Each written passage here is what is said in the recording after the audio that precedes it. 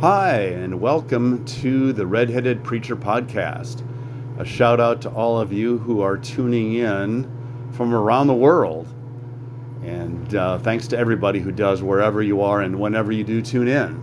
I'm Richard Lanford. I'm the Redheaded Preacher of St. Peter's United Church of Christ in Skokie, Illinois, a suburb just outside of Chicago.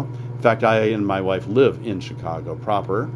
And the message today is called Love This, Not That. And I'll explain the origin of the topic as I start the sermon. I could go different ways in this message based mostly on Luke's story from Jesus of the rich man and Lazarus, Luke 16 verses 19 through 31. Could go a lot of different ways. I refer to a couple of them, but I'm ending in a way I wouldn't have thought to when I first decided to follow this lectionary reading for today, September 25th, 2022. So I hope that you will enjoy it as much as I did practicing it. I rehearsed it earlier today, and sometimes I feel a sense of affirmation that this is okay. It increases my hope as a preacher and communicator. And so I hope that you will enjoy it and find yourself inspired and perhaps learn a little bit about 8th century Israel and beyond. So, grateful for you joining me along this journey. Our lector is Olivia Altmeyer. She is one of my confirmation students, certainly over 10 years ago, if not 15 by now. And she's our lector. And I'm not going to make her wait any longer. So let me just have a brief opening prayer with you all, and then we'll turn it over to her. Morning by morning, God, new mercies we see. You are faithful. Great is your faithfulness. And we ask that your Spirit accompany us as we listen and as I preached. May you speak to us in ways that will help us help other people. For we are here for you, and you came for other people, those whom you love, those whom you created, those who you saved, and you came to save the world. In the name of Christ our Savior, we pray your blessing. Amen. And here's Olivia. Our first reading is from the prophet Amos. He taught in the middle 700s BC. It was during the long and peaceful reign of Jeroboam II when Israel attained a height of territorial expansion and national prosperity never again reached. The military security and economic affluence which characterized the age were taken by many Israelites as a sign of God's special favor that they felt they deserved, because of their extravagant support of the official shrines. Into the scene stepped the prophet Amos with a very different opinion. Alas, for those who are at ease in Zion, and for those who feel secure on Mount Seremiah. Alas, for those who lie on beds of ivory and lounge on their couches and eat lambs from the flock and calves from the stall, who sing idle songs to the sound of the harp, and like David, improvise on instruments of music, who drink wine from bowls and anoint themselves with the finest oils, but are not grieved over the ruin of Joseph. Therefore they shall now be the first to go into exile, and the revelry of the loungers shall pass away. This ends the lesson from the prophet. The epistle passage comes from the first letter of Paul to Timothy, chapter 6, verses 6 through 19. The apostle is giving some warnings and some advice, particularly about how Christians relate to money. Paul writes to Timothy, "Of course, there is great gain in godliness combined with contentment, for we brought nothing into the world so that we can take nothing out of it. But if we have food and clothing, we will be content with these. But those who want to be rich fall into temptation and are trapped by many senseless and harmful desires that plunge people into ruin and destruction. For the love of money is a root of all kinds of evil, and in their eagerness to be rich, some have wandered away from faith and pierced themselves with many pains. But as for you, man of God, shun all of this. Pursue righteousness, godliness, faith, love, endurance, gentleness. Fight the good fight of the faith. Take hold of the eternal life to which you were called and for which you made the good confession in the presence of many witnesses. In the presence of God, who gives life to all things, and of Jesus Christ, who in his testimony before Pontius Pilate made the good confession, I charge you to keep the commandment without spot or blame until the manifestation of our Lord Jesus Christ, which he will bring about at the right time. He who is the blessed and only sovereign, the King of kings and the Lord of lords. It is he alone who has immortality and dwells in unapproachable light, whom no one has ever seen or can see. To him be honor and eternal dominion. Amen.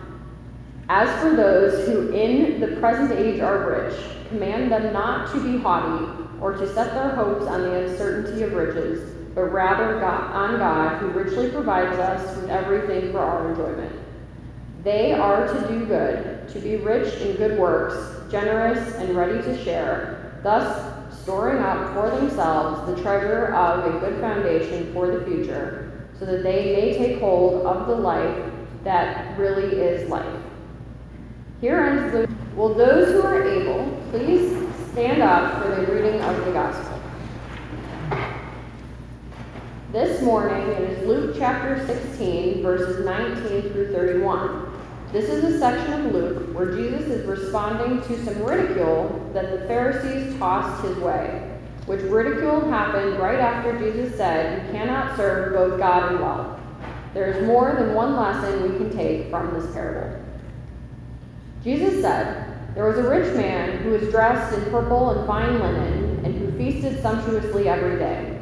And at his gate lay a poor man named Lazarus, covered with sores, who longed to satisfy his hunger with what fell from the rich man's table. Even the dogs would come and lick his sores. The poor man died and was carried away by the angels to be with Abraham. The rich man also died and was buried. In Hades, where he was being tormented, he looked up and saw Abraham far away with Lazarus by his side. He called out, 'Father Abraham, have mercy on me, and send Lazarus to dip the tip of his finger in water and cool my tongue, for I am in agony in these flames.' But Abraham said, 'Child, remember that during your lifetime you received your good things, and Lazarus in like manner evil things. But now he is comforted here, and you are in agony. Besides all this, between you and us a great chasm has been fixed, so that those who might want to pass from here to you cannot do so, and no one can cross from there to us.' He said, 'Then, Father, I beg you to send him to my father's house, for I have 5 brothers, that he may warn them, so that they will not also come into this place of torment.' Abraham replied, 'They have Moses and the prophets, they should listen to them.' He said, 'No, Father Abraham, but if someone goes to them from the dead, they will repent.' He said to him, 'If they do not listen to Moses and the prophets, neither will they be convinced, even if someone rises from the dead.'" This ends the reading from Luke and our scriptures for this morning's service. Thanks be to God for this, God's holy word. For those of you who have smartphones, you may have a news feed from one operating system or another, or one platform or another, scrolling down the stories you can click to follow. I often see those about diet choices. After a little picture and laying something out, the last brief sentence of the bait says, "Eat this, not that." Well, more importantly, our passages this morning speak to eternal choices, which surely can deal with what we do and do not put into our bodies. Love this, not that. The passages, plainly and not so plainly, point us to what God wants us to love and what God does not want us to love. Those choices can have grave, and I do mean grave, consequences. In 1 Timothy, it says, "For the love of money is a root of all kinds of evil." It is often misquoted as money is the root of all evil. No, it's the love of money that is a root of all kinds of evil. The love of money, not money. This eventually can be about life and death. In verses before and after that famous one, we heard, "But those who want to be rich fall into temptation and are trapped by many senseless and harmful desires that can plunge people into ruin and destruction.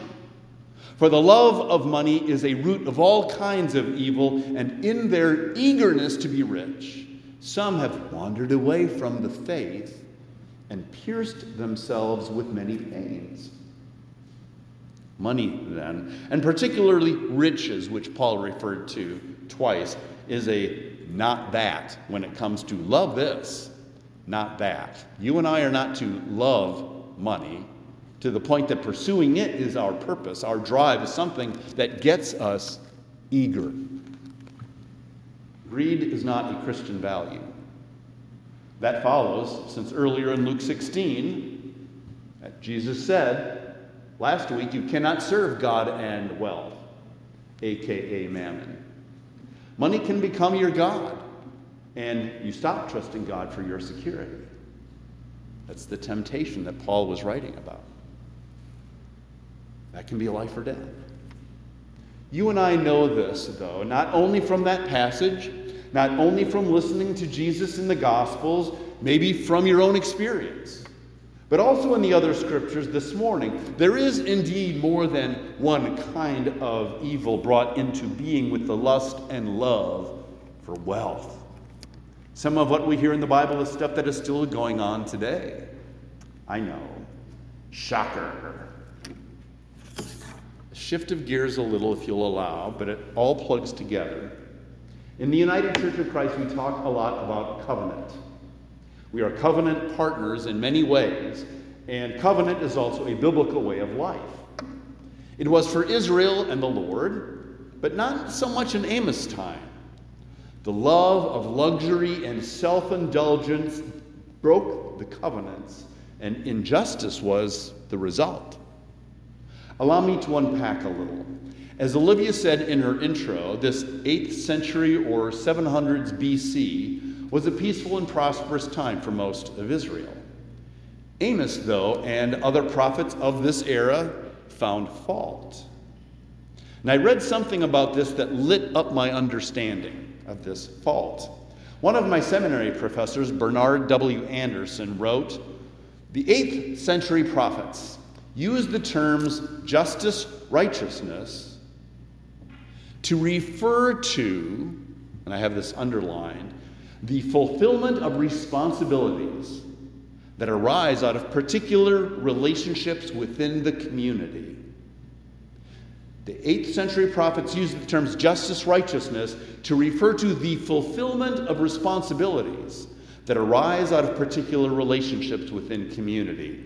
He continued, each relationship has its specific obligation, and all relationships ultimately are bound by relationship to God. In Israel, they would be. Ethical responsibility, he said, is motivated by the demands and blessing of life in community, within which persons are bound together in various relations and in relation with God. When these demands are fulfilled, that's when justice prevails, when righteousness prevails, and there is shalom, peace, welfare. When not, we have this. Alas for those who are at ease in Zion, and for those who feel secure on Mount Samaria. Alas for those who lie on beds of ivory and lounge on their couches and eat lambs from the flock and calves from the stall, who sing idle songs to the sounds of the harp and, like David, improvise on instruments of music, who drink wine from bowls and anoint themselves with the finest oils, but are not grieved over the ruin of Joseph, Dr. Anderson said Amos and the other prophets of that era, perceived, quote, there was no peace precisely because power was not used to fulfill the demands of social relationships, but to oppress and destroy life in community. Sound familiar at all? Charles Kraft, who was on the faculty of Evanston's Garrett Theological Seminary, said that the ruin of Joseph, remember he was one of the 12 brothers of Jacob, and then he got split when they settled, so there were two tribes, Ephraim and Manasseh. But anyway, you could still refer to Joseph and you're talking about Israel. Said that the ruin of Joseph meant Israel's coming devastation and judgment for its many sins, and Israel's leaders show no concern for it. Instead, Kraft wrote, they sprawl on luxurious couches inlaid with ivory. They feast on specially fattened lamb and veal. They babble drinking songs as they quaff their wine from large sacrificial bowls rather than ordinary cups. And they apply expensive cosmetics to their bodies, oil cosmetics. The leaders and the rich have pursued and sated themselves with the trappings of wealth, while the rest of the land suffers from their ignoring their responsibilities, which arose over their relationships within the community of Israel.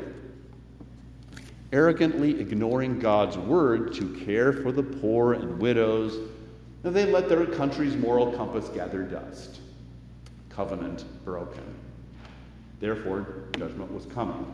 Greed, selfishness, and forgetting God were soon to meet their reward. Love this. Love Israel. Love God. Love justice, O Israelites, by fulfilling the responsibilities which arise out of covenantal relationships within the community in which persons are bound together under God. In Amos's time, it has struck me that this is a corporate expression or almost a national expression of the moral decay and worse, which eagerness for riches and a lack of loving the neighbor deliver. God wants those wealthy who can positively influence many to do so with their wealth, not spend it on lavish luxury while never sharing a shekel. End greed and share. Love that, not this. However you look at that. More on that later. The story of the rich man and Lazarus has some similarities with Amos and what was going on, but unlike the social and national consequences of selfish, concentrated wealth condemned in Amos, the rich man is held accountable solely for how he mistreated Lazarus. They have this in common, though. They cared and did nothing for those outside, let alone what the Torah said about generosity to those in need. Now, this rich man is often named Dives from the Latin. There is no name in the scripture itself. Dives is Latin for really rich guy. Now, with St. Peter's being a feeding partner in A Just Harvest and having our mini pantry, we are already ahead of Dives, though his bar is set so low, it's the ground. Point by point, Jesus' introduction of one man is contrasted with the other. There was a rich man, and there was a poor man. One dressed in fine linen and expensive purple stuff, and the other was covered with sores. Dives feasted daily.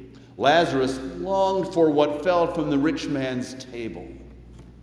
We have wealth inside, and at the gate, a starving, perhaps naked, perhaps lame, poor fellow who is basically ignored as if he were outside the dining halls of the 8th century Israelite elite. Dives did, and I have this all in caps, nothing for him. He never invited Lazarus in. He just let him starve while he feasted sumptuously every day.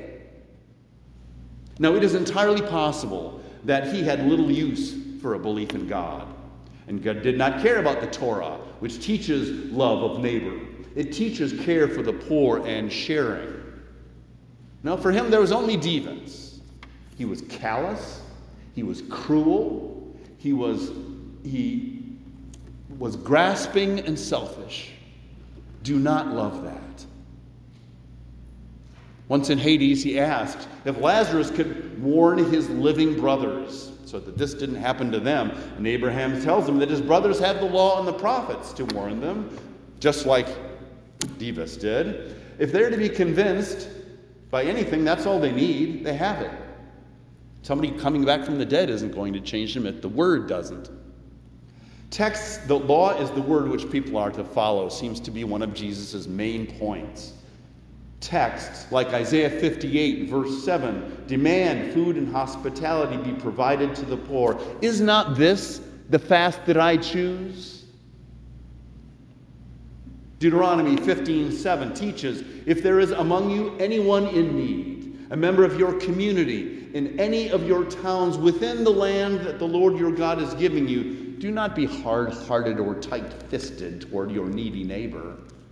You should rather open your hand, willingly lending enough to meet the need. All they needed was the word. They had it. Dives, when he was alive, chose wealth. He chose self over anyone else. He chose to obey Dives, not God. As George Caird wrote, his fault was not merely that he used his money for selfish ends, but that he failed to use it for the relief of the beggar who lay at his gate. Dives was wealthy. He was a failure. We find a judgment on not learning or not doing God's law and heeding the prophets as they call for justice and hospitality and generosity for the poor. There is no covenant. There is no relationship. There is no faithful stewardship on those that Jesus is talking about when he spoke of Dives. And we've also got judgment on the unreflective, no reflection, the unreflective, selfish indulgence of the rich, while Joseph corporately and Lazarus individually were destroyed. And we have the countercultural teaching that the love of money and the eager pursuit of wealth are not neutral. They are a root of all kinds of evil. One of those evils is greed, both individual and corporate. Love Lazarus, not hoarded wealth. Loving wealth takes away our finding our security ultimately in God. Paul was worried about the great temptation which often comes when one enters the chase to get rich. And that becomes the goal. And Paul sees an abandonment of faith in God. Trust and love God, not mammon. Love having a trusting relationship with God. Love lifting up persons like Lazarus in need. Love transforming systems which reward greed into systems which reward generosity. Love this, not that. God cannot love the increasing gap between concentrated wealth and the rest of society. What to do? Well, here's an encouraging thrust. This from September's issue of Sojourners magazine. Anti-capitalist capitalists are wealthy people approaching their wealth in non-traditional ways. Instead of working to multiply wealth for their family's benefit, they are generating money to give it away. Members in this movement take great care to invest in poverty alleviation, promote racial justice, and support development of renewable energy. Wealth is a way for them to improve the quality of life for all, not just themselves. End quote. Love that. I cannot speak to any role that faith in God or following the teachings of Jesus and Paul play. But you may know, I had to learn this week, You may know that in August 2010, 40 of America's wealthiest people made a commitment to give the majority of their wealth to address some of society's most pressing problems. Created by Warren Buffett, Melinda French Gates, and Bill Gates, the Giving Pledge came to life following a series of conversations with philanthropists about how they could set a new standard of generosity among the ultra-wealthy. The Giving Pledge is an open invitation for billionaires, or those who would be if not for their giving, to publicly commit to give the majority of their wealth to philanthropy, either during their lifetimes or in their wills. It is inspired, they said, by the example set by millions of people at all income levels who give generously and often at great sacrifice to make the world better. The pledge aims over time to help shift the social norms of philanthropy among the world's wealthiest and to inspire people to give more, establish their giving plans sooner, and to give in smarter ways. The latest, and with this I will close, is Yvon Chouinard. He and his family, who own the $3 billion business Patagonia, have transferred their ownership of it to a specially created trust and nonprofit. The business's annual profits, estimated at around $100 million, will now have the explicit aim of addressing climate change and protecting undeveloped land around the globe. They are another who signed the Giving Pledge. They have chosen no greed, but care and generosity at their ultimate expense. They chose, figuratively speaking, to love Lazarus, not mammon. And that, especially with the eyes of faith, is good news. Love this, not that. Amen. I hope you love this, not that. I don't think I preach often enough, perhaps, on the subject of greed, because I think that's one of the big problems in our society and in our world. And that comes out of fear, as well as just having an orientation in one's own self that has very little regard for others, for whatever reason and wherever that comes from.